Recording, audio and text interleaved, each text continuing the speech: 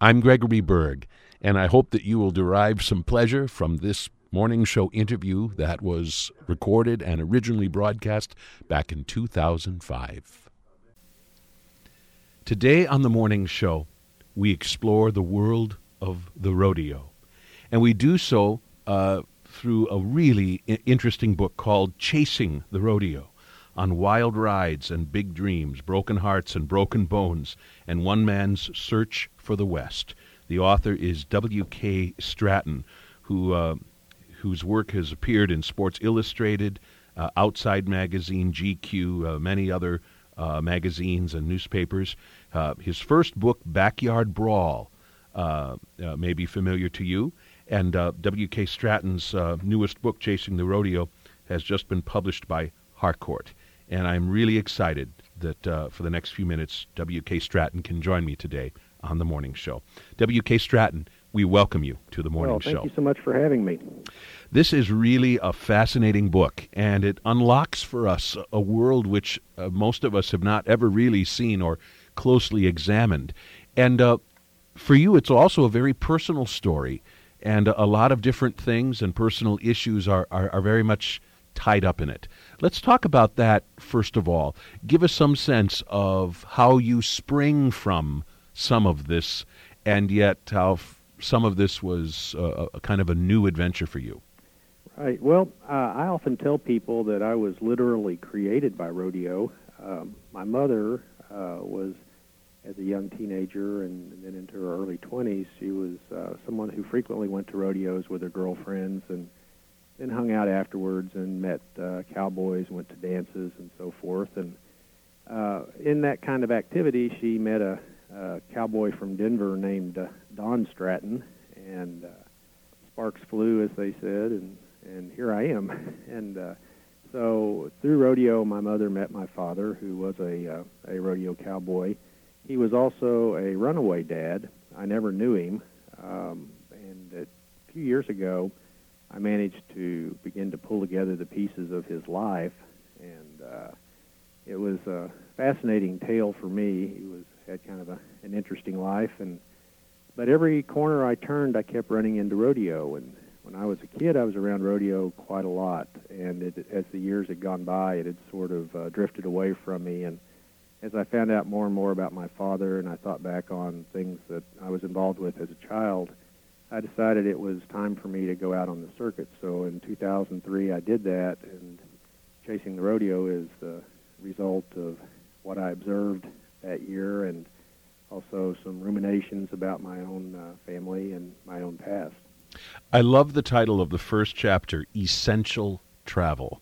That's tied up in a great story. Explain that chapter heading to our listeners. Well, I was so fortunate at age 12 to see a legendary event in rodeo history, and maybe the most legendary event in rodeo history, and that was when a middle-aged bull rider named Freckles Brown rode the unrideable bull Tornado at the National Finals Rodeo in Oklahoma City. That particular year, the rodeo opened during an ice storm, and there were many warnings on radio and TV about people shouldn't try to travel and so forth. And, I remember the phrase used by the weathermen that only essential travel should be attempted because of the weather conditions. And my mother, by God, she was going to go see that rodeo, and it was essential travel for her. So we put the chains on the car and headed down to Oklahoma City from my hometown of Guthrie, which is about 30 miles north of Oklahoma City. And thank goodness we did, because I saw that event, and it's been a watermark event for me in many ways. When I was really trying to start my writing career, I wrote my first magazine article about Freckles Brown riding Tornado, and it was sold to Sports Illustrated, which isn't too bad a way to start a magazine career. and so it's just and then I had the opportunity to meet Freckles later in life, and he was an impressive man in the very lack of show about him. He was just genuine and honest, and the sure enough true thing, as we might say in the West. And so it was essential that I make that trip for me to become who I am and to have the career I had. So I took a little play on words there between the weatherman advising only essential travel and what turned out to be essential travel for me. Right. I want to contrast that for a moment with another moment in the book. I can't remember now the exact circumstances. You'll have to remind me. But you talk about some moment in your writing career, I think fairly early on, when you were sort of assigned to write something about the rodeo. And I remember you writing about how you reacted to that assignment with some, I think, anger. Yes, I was at a newspaper in northern Oklahoma, and I was assigned to cover the annual rodeo. And when I got that assignment, for reasons that really weren't clear to me at the time, and I had to think back on this a lot of years to try to figure this out, a little self-analysis here. But I just didn't want to have anything to do with the rodeo, and I didn't want to go out and cover it. And as I've looked back on that, it was, I think, because of these unresolved issues I had with my birth father, who had disappeared, and knowing he was a rodeo cowboy. And but at the time, it was just sort of a knee-jerk reaction that I didn't quite understand. And fortunately, I had the good sense to end up covering the rodeo. And when I got out there, I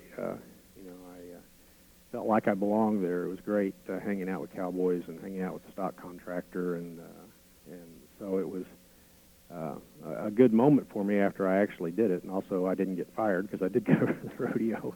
But, it was, there were a lot of heavy issues that kind of affected some mood swings I had and things like that when I was a young man. And I think it all came back to not knowing about my father and understanding his story and how it related to rodeo. Your personal quest involves not only your father, but also your grandfather, who had kind of a checkered life and something very painful which occurred to him. Yes, my grandfather, I discovered, who died a number of years before I was born, was an accountant in Denver, associated with a lot of businesses, knew very leading businessmen in the 1920s and 30s in Denver, and he was also an embezzler.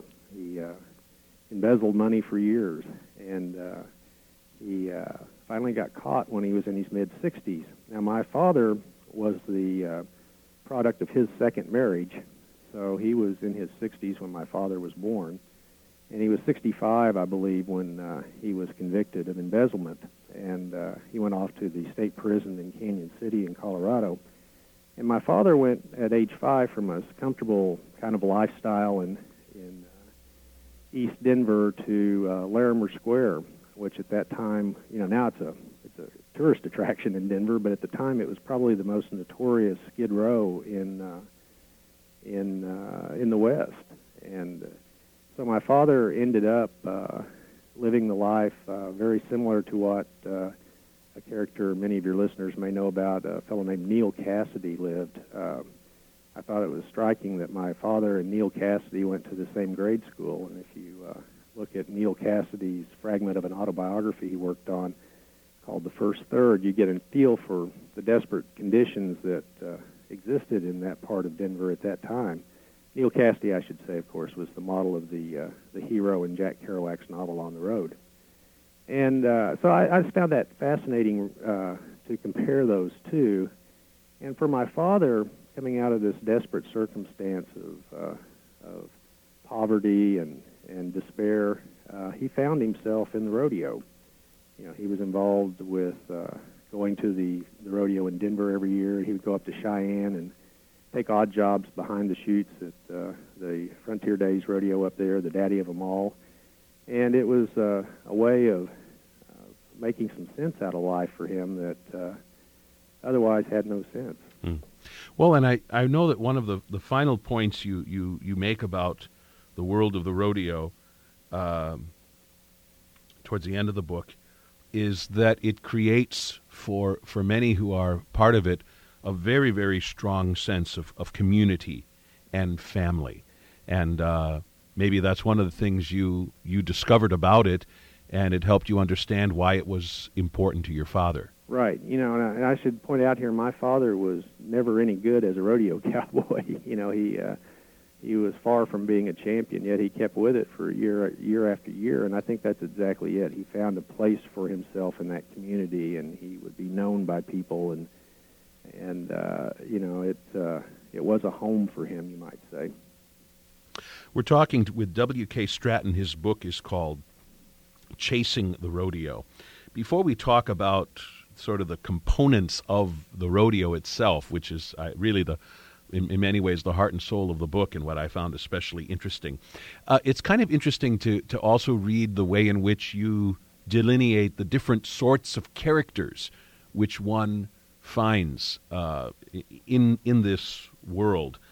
For instance, there are some people whom apparently come to be known as rodeo bums. Tell us who the rodeo bums are. Well, the rodeo bums were my father, that sort of person. These are guys who just are addicted to that rodeo world, and they'll follow the rodeo. They'll try to participate, but they're not particularly good at it, and they just, in his day in particular, they would maybe hitchhike from rodeo to rodeo and maybe sleep on the ground, and they would get to a rodeo, and there's always a need for hands to help out the stock contractor behind the chutes and the pins and so forth. So you might take on a very low-paying job there, maybe spend some of the money on entry fees, or maybe spend some of it on food or beer or whatever. And but they're kind of a lowercase g gypsy in a way. They're wanderers. They follow this circuit, and they have a lot of what a great songwriter named Billy Joe Shaver once described as low-down freedom. You say he can't make any kind of living from it, yet he can't turn loose from it either. Right, and there's something that's enormously addictive about this lifestyle and this sport. The great bull rider Don Gay, maybe the best bull rider of all time, has gone on record as saying that he had to give up a lot of tough things in his life. He gave up tobacco, he gave up drinking, these kinds of things that are so difficult to come to grips with. But he said nothing that he's ever confronted in his life was nearly as difficult as when he decided to hang up his bull rope. And so it's just very hard to quit. You get caught up in the adrenaline of it. You get caught up in the attempting to be as skillful as you can in these events. And then also you get caught up in the lifestyle, and it's very, very hard for these people to quit. I want you to contrast with that in some ways what is almost the opposite, not exactly the opposite, but you talk for a while at one point in the book about other people who don't spring out of this world intrinsically at all, but are sort of trying to insert themselves into it. You say no small number of guys who every day cowboy up for their jobs, writing insurance forms or drilling out cavities in teeth in the bright glare of fluorescent lights. They drive big four-wheel drive pickups that will never leave the pavement. They try to sort of play act as cowboys. Tell us more about that, how much you saw that, and what the significance of it is. Well, you run into a lot of that. I think there's an old Mel Tillis song about the Coca-Cola cowboy, or as my wife likes to call them, drugstore cowboys, which actually harkens back many years ago in the 1900s, where guys would dress like cowboys and hang around the drugstores to try to pick up girls, but they really weren't cowboys at all, didn't know anything about riding a horse or so forth. There are a number of things at work there. It's certainly if you're an office worker or some kinds of professionals, a lot of people who don't feel like there's any kind of, quote, manliness, unquote, involved with that will like to adopt the trappings of this more manly kind of lifestyle of being a cowboy. So I think that's part of it. I think that the West itself, and especially the West as it's been defined by show business, which in part is rodeo, and particularly the movies, more or less are our national cultural myth. The Western is to America, in my opinion, what the Trojan Wars were to Greek culture, for an example. And so I think a lot of people like to plug into the trappings of the Western, even if they're not real cowboys. because they want to feel like they're a part of this mythology of our country that's been so important. So that's part of it too. And then a lot of it is people just like to hang out at the rodeo, when that comes around, and dress up in cowboy clothes and have fun, and like to be considered as part of the crowd that's there, even if they do spend their days drilling out teeth. You also talk about how there are some very interesting juxtapositions which sometimes occur in the world of the rodeo. At one point you call it the yin and yang of the rodeo. You encountered it one morning when you were attending what I think they call cowboy church or something like that, but Sunday morning worship service Right. in the midst of a rodeo, and then you visited one of the bathrooms close by, and there's a big, huge display dispensing condoms with a big thing about how important that is, and you saw a lot of evidence of the sort of lifestyle which that suggests. So we Right. have on the one hand relatively conservative stock, high level of patriotism, and yet on the other hand, some rather fast, loose living going on as well. An interesting juxtaposition of styles and attitudes. Right, and yes, I was at Cowboy Church at Cheyenne Frontier Days, which is quite a production. There's a woman who is the sister of Reba McEntire, who of course is a well-known singer and actress who works as an evangelist and does many of these larger cowboy churches at rodeo. She's a very fine singer herself, Susie Luxembourg, and so I was there for that. Then I stopped by the men's room, of course, and they had the information about getting condoms. And that is true. It's sort of like one thing about country music that I like really quite a lot when it is true country music as opposed to a lot of what is marketed as country music now, is that there is this tension that goes on between a person who has an angel on one shoulder and a devil on the other. You find that a lot in the music of Johnny Cash, for instance. That's one of the endlessly appealing aspects of Johnny Cash for me. But, rodeo culture is kind of like that. There are some wild kids there, when it comes to time to party after the rodeo. And yet there are many people who embrace family values and embrace Christianity in particular and conservative politics, and it's all part of the mix. And I find that extremely interesting, and that tension between the two is much like you find in the best country music by someone like Johnny Cash or Hank Williams Sr. or somebody like that. I know that you say that the way this gets put together, some of this springs out of the real-life work of cowboys, but some of it is showbiz. And Right. there's also an interesting combination at work in what occurs at a typical rodeo. Right. There are really only two events that directly correlate back to what a cowboy might have done in range-style ranching back in the 1800s. And the first is an event called steer roping, in which a rider ropes and ties a full-grown steer. That's a pretty difficult sport for a lot of people to watch. In fact, it's banned in many states because the animals often are subject to injury. But it was something that happened on the ranches because you had to get these, year-old animals and had to give them medicine, had to brand them, do those sorts of things, and that was one way to bring them down and subdue them so you could do that, then let them go and go out to continue grazing.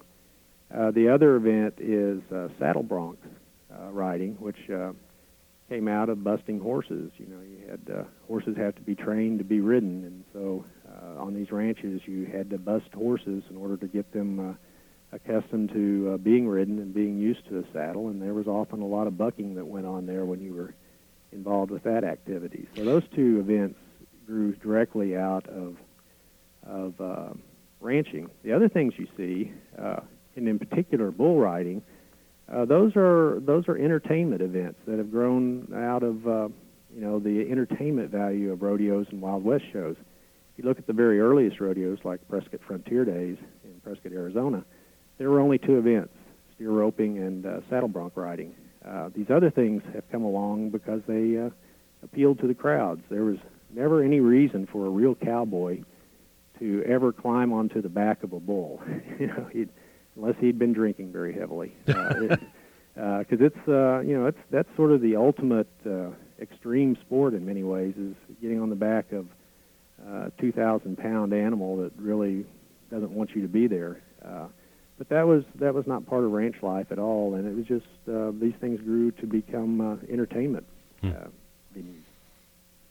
You tell us about the origins of the American rodeo and how it is shrouded in some mystery in terms of exactly where the first rodeo occurred. You also point out quite rightly that some of the earliest publicity about the rodeos made it sound like it was the one and only form of entertainment in America that was created here entirely. Right. That owed no credit to any other country or tradition, which of course, as you point out, is not correct. No, and if you think back on what happened, for instance, with bulls in ancient Greeks, and then also in Portuguese-style bullfighting, where you have people mounting bulls and doing acrobatic leaps off of bulls and things like that. It's kind of a similar activity to what you see involving cowboys riding bulls and rodeo clowns working with the bulls after the ride's over. It's kind of a similar sort of thing, so you can go back, thousands of years on that. But I think that it's pretty obvious that rodeo had its roots in Mexico, and it started in the 1500s when the King of Spain ordered that there be annual roundups of the cattle that had been let loose in New Spain, which is now Mexico, of course. Cattle were breeding prodigiously and had really taken over a lot of the countryside to the point of being a nuisance. So it was a problem they had to deal with. So they started having annual roundups of cattle in Mexico in the 1500s, and these roundups, or rodeos, became kind of fiesta events. You'd have all of these young men in town to round up cattle and take part in these fiestas, and some exhibits of skill and bravery started to take form at that time. I think mostly because, young men like to impress young women, and that's a kind of an age-old thing that's gone on for many years. And it's certainly still going on in this world of the rodeo. And by the 1800s, this had been formalized into an event called charreada, and so the cult of the charro, or the horseman in Mexico, was well established by the time of the American Civil War.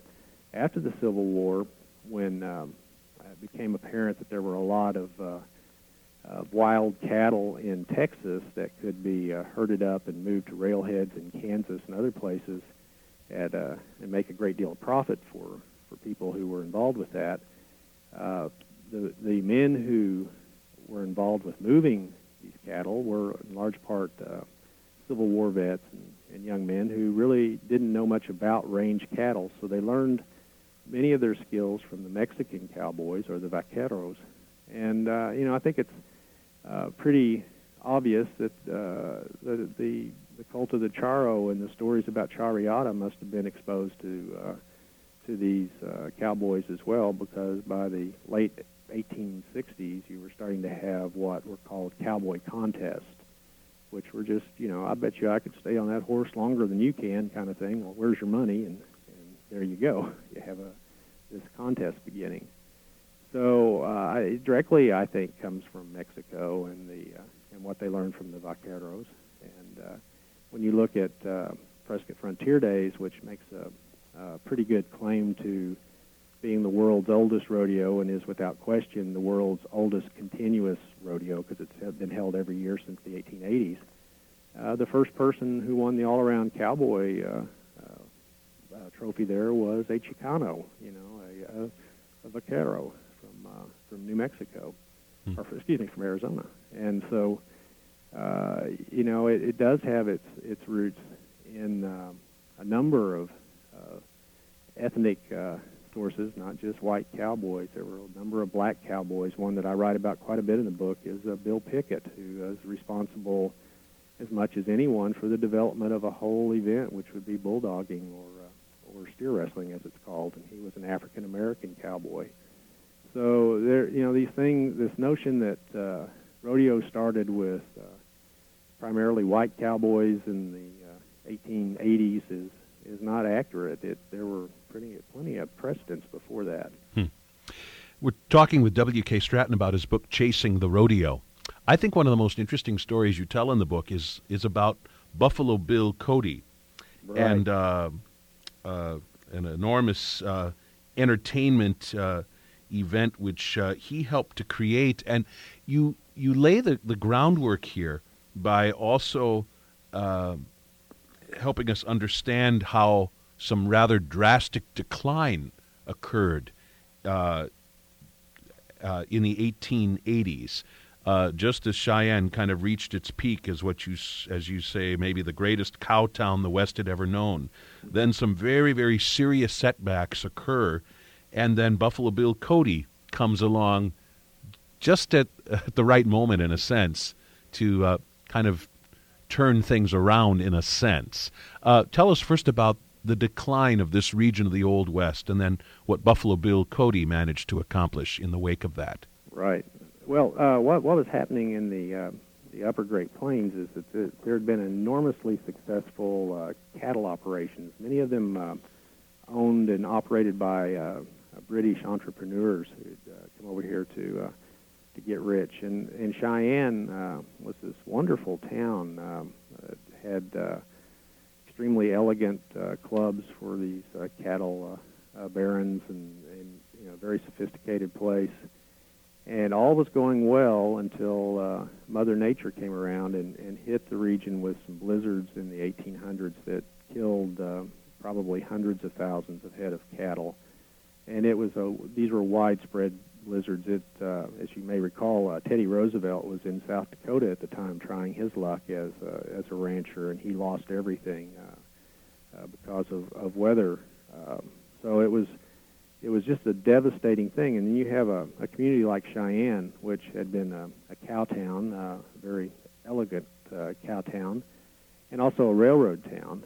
And the cattle business dried up, and so what was left was primarily transportation and the two rail lines that intersected there.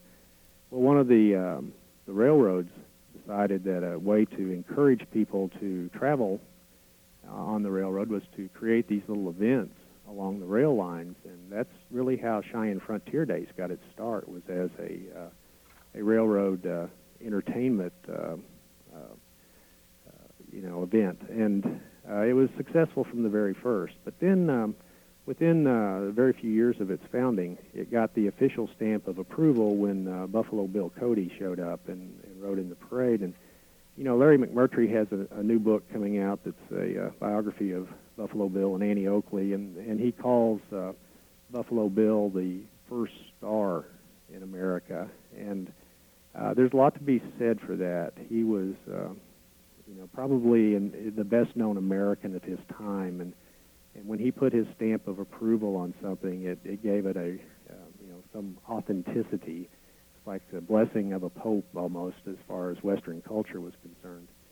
And a few years before that, he had actually played an extremely important role in creating rodeo when he had a blowout celebration.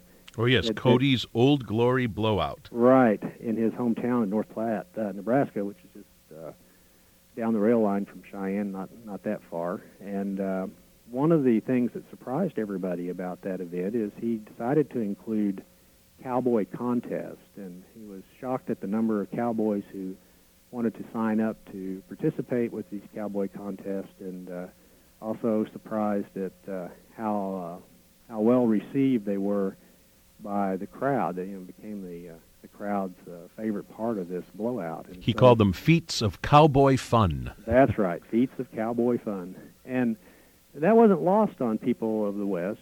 People like in places like Pecos, Texas, or Prescott, and they certainly knew how successful that had been, and that inspired them to start putting on 4th of July rodeos in their own towns, and that's really what got rodeo as we know it now rolling in the United States.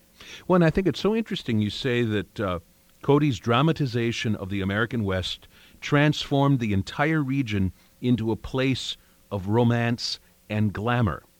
And you say that before that, a typical American looked rather askance at the Wild West and the cowboys that lived there. You say Buffalo Bill helped transform the cowboy into an American hero, arguably the American hero. Right. And before Cody, and particularly the image of Cody that was developed by Wild West, those shows he put on, and even more so by the dime novels written about him. Before that, cowboys were looked at kind of like, I guess many people in society would look at carnies today, or some kind of shiftless drifter sorts of people. But after it was filtered through Cody, it became noble, it became romantic, it became heroic. And at about that same time, when out on the West Coast, the film industry was getting going, and they certainly plugged into that as well and helped to propagate the mythic cowboy as it had been defined through Cody. So it did become, I think, the American hero. As you describe the various events which are part of a typical rodeo, it's interesting how often you end up using words like style, grace, a thing of beauty, or you'll talk about the sheer improvisation which is involved in some of these events. I mean, events which just at a glance, I think none of us would describe in those kind of terms. But I suppose especially for one with a discerning eye, it contains all of those things which I just said. Right, and I think that's one of the beauties of rodeo as a spectator event is someone who is not knowledgeable can go out and view these competitions that take place as well, here's some guy holding on for dear life. That's exciting. How does he keep from getting killed? And that has its appeal to the casual fan. But as you start to understand how judges judge the animals, now in a riding event such as bareback, saddle bronc, or bull riding, the judges will be doing two things. They'll be judging the performance of the animal, and they'll be judging the performance of the cowboy. And as you begin to understand what the judges are looking for and what the cowboys are trying to accomplish, then you start to understand how graceful many of these events are and how much skill is involved and indeed beauty. The event that I particularly like is saddle bronc riding. And to me, there's this thing that cowboys call a lick, when a lick gets going, and it's this kind of rolling motion up from the horse through the cowboy, and it's just this graceful back and forth kind of thing going on. It's been called like horse ballet to a sense, and I can understand that. And as I've really tried to study this event and learn what the judges are looking for and learn exactly what that cowboy's trying to do with his body and with his leg movements and with his arm that's stretched into the air and what the horse is trying to do, you come away with this, it's like ice skating event or something like that. You have an enormous amount of skill involved, and when you come to appreciate that, you think this is a thing of beauty. Right. Well, especially as you say, when you have a good bucking horse which is kicking more than once per second during the ride. I mean, and for a cowboy to be staying on successfully through all of that, I mean, that is no small feat. You call this the most difficult rodeo event to master of them all. Right, and that's what the cowboys have told me that actually have done numerous events. They say that getting the skill part of the saddle bronc event down is the most difficult thing to master. Certainly, you have a greater chance of being killed if you're on the back of a bull, and the danger element is greater there, and the chance of injury is much greater. But as far as the skill involved, there's nothing that beats saddle bronc. You just touched on the fact that bull riding is probably the deadliest of all the events, and I imagine if one attends the rodeo with any frequency at all, one is apt to see some serious injuries and possibly even somebody being killed. Just how dangerous is all of this? Well, it's all very dangerous. Even an event like the roping events, where you're roping cattle or steers. Where I grew up in Oklahoma, steer roping is almost a quasi-state sport. It's practiced by many, many people who go out on weekend jackpot events, and they you'll see these people who are steer ropers who are missing fingers because of roping accidents and things like that. So even the safer events are very dangerous. A woman was killed in a barrel racing accident while I was out on the circuit in 2003, which I think many people would say that barrel racing is the safest event. Bull riders are constantly injured. They're always feeling pain. There are groin pulls. There are muscle pulls in the arm. There are a lot of leg injuries. These are just constants. And then, of course, if you fall and you get stepped on by the bull, or heaven forbid, the bull tries to get after you and maybe tries to gore you, then you're talking about broken bones and internal injuries, and it's terribly dangerous for the cowboys who participate in it. Give us some sense of what kind of athletes we are talking about with the typical rodeo cowboy. And in particular, what sort of is the range of physical specimens? I mean, are we talking about people that are impressive and imposing looking, even at a glance, or is there sort of a wider range of person who can be successful at this? Well, most of the successful rough stock riders that you'll encounter are not going to be people that you would be overwhelmed by their physicality at all. They're because a lot of this has to do with the whole idea of physics and staying on an animal that's moving you in different directions. It's best for you to be short, and compact, and lightweight. So often you find, now there are always exceptions to this, but often you find the most successful riders who do that are maybe 5'7" or 5'8", maybe 5'9", and weigh 145 pounds, and you wouldn't immediately know that this is somebody who's involved with a very dangerous sport. On the other hand, you have things like steer wrestling, and there it helps to be over 6 feet tall and weigh 230 pounds or something like that, because there's a lot of strength needed to wrestle this steer down to the arena floor. A lot of ropers are pretty hefty guys too, and so you have a range of body types that you see in rodeo, and some of you might actually be much more impressed by the size and the muscles of a steer roper than you would be by a bull rider, which may surprise some people, but that's kind of how it works out. There are some women involved in this, although it is largely a male undertaking, right? Right. Although there were women involved early on, there was a woman that fascinates me named Lucille Mulhall, who was often referred to as the first cowgirl, and she would go to early rodeos and compete against men and often would win. She was an extremely good roper, a good rider. She was a particular favorite of Teddy Roosevelt, who had the opportunity to meet her. So it's, women were very much involved. A lot of that changed in the 1920s when a terrific saddle bronc rider named Bonnie McCarroll was killed at the Pendleton Roundup, which is my favorite rodeo in eastern Oregon.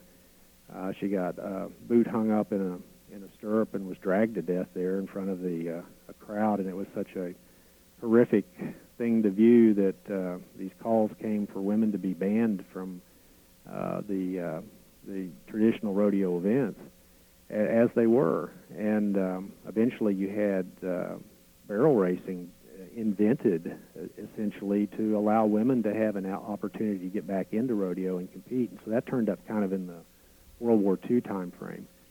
But I did meet a woman in Tulsa the other day, had a nice conversation with, and she had gone up to Pendleton, was one of 3 women who were invited to ride rough stock events at a Pendleton Roundup. And so for the first time since Bonnie McCarroll's death, some women rode up there on the back of bucking stock. So women are back involved. And all along, women have been very much involved with the nuts and bolts of rodeo as far as the administrative task involved. Many women have had important positions as working for stock contractors and keeping the books and making sure things get done. So women have never really left rodeo, but they just were taken off the arena floor for a number of years.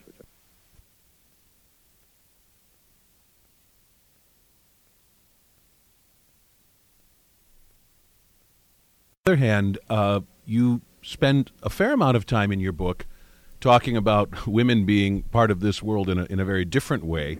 If I remember the term, not your own term, but a term commonly used, buckle bunnies. Yes, buckle bunnies. But women who kind of follow the cowboys around, and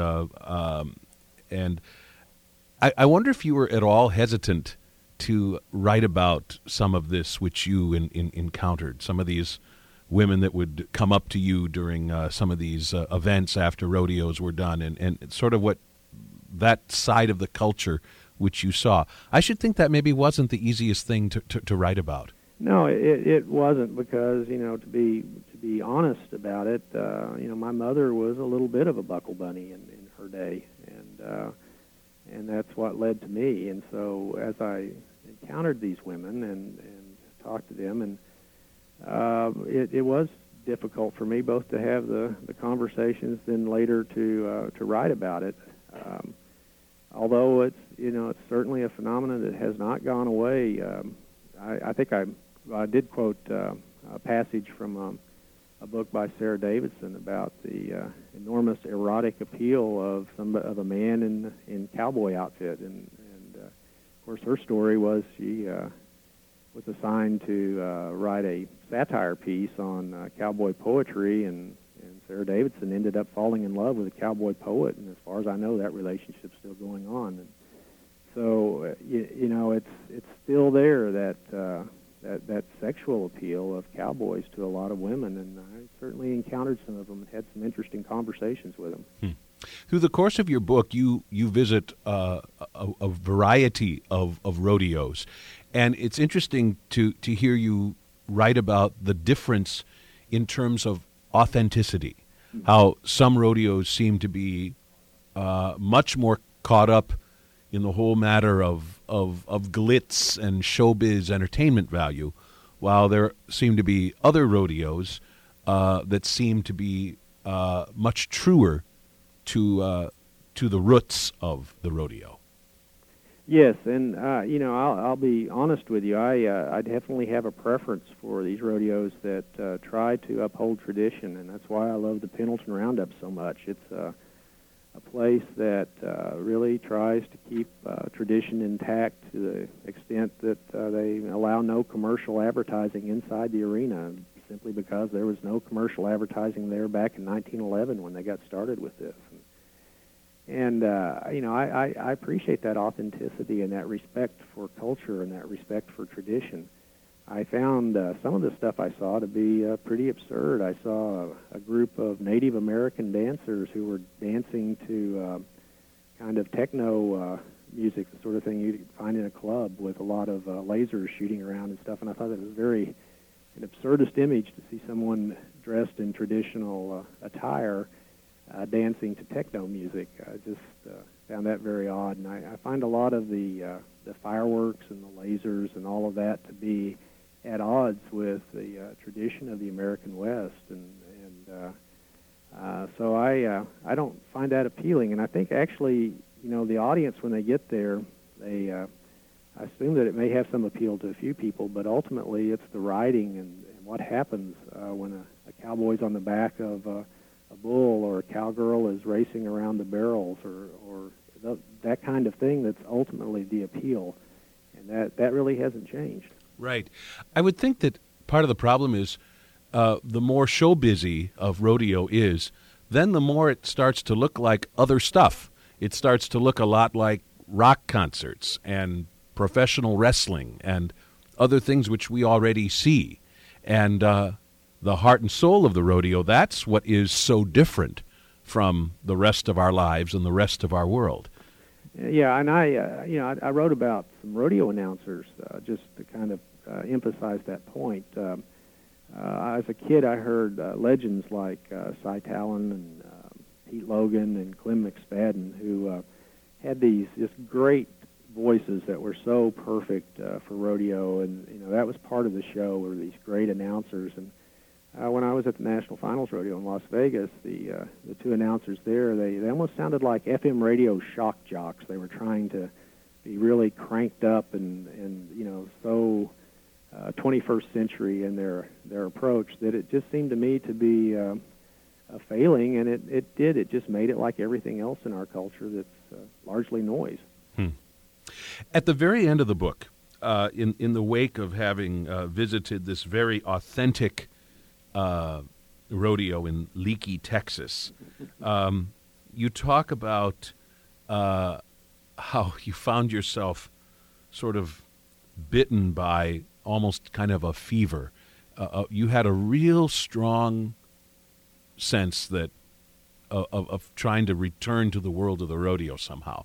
It was something which eventually passed, but you really write very honestly about how much this cast a spell over you. Yeah, and it was, when I went to the rodeo there in Leakey and also the rodeo in Pendleton, I just felt myself caught up in something big and something exciting and something real.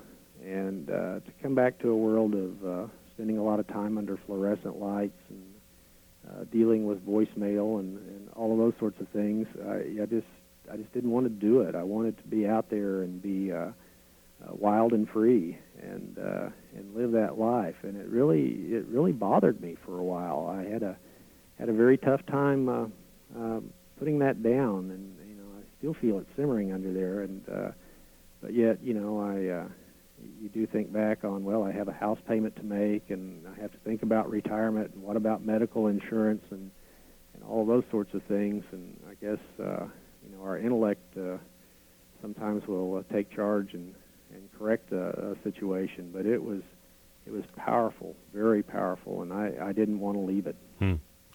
Very quickly, you devote an entire appendix of the book to a question which probably would come up in the minds of some of our listeners today, and namely the whole matter of how well are these animals treated in the world of the rodeo. I found it interesting that you felt compelled to devote a special section of the book expressly to this very issue. Was that someone's suggestion or just your own concern? Oh, no, that was my own concern, and I wanted to address this issue throughout the book. And as you build these structures that a book is, you kept saying, where does this piece fit? And finally I decided this needed to be pulled out into a special section of its own. And because, I'm an animal lover, I probably am too much of an animal lover sometimes. I mean, I'm the kind of guy that I had a Dalmatian I had for nearly 14 years that I had to put down, and I just wept and wept over that. So that's kind of where I'm coming from. And rodeo is a thing in which animals are injured and animals have to be destroyed with some regularity. And it's kind of like, I guess, horse racing is the same sort of thing. A number of racehorses have to be killed every year because of injuries.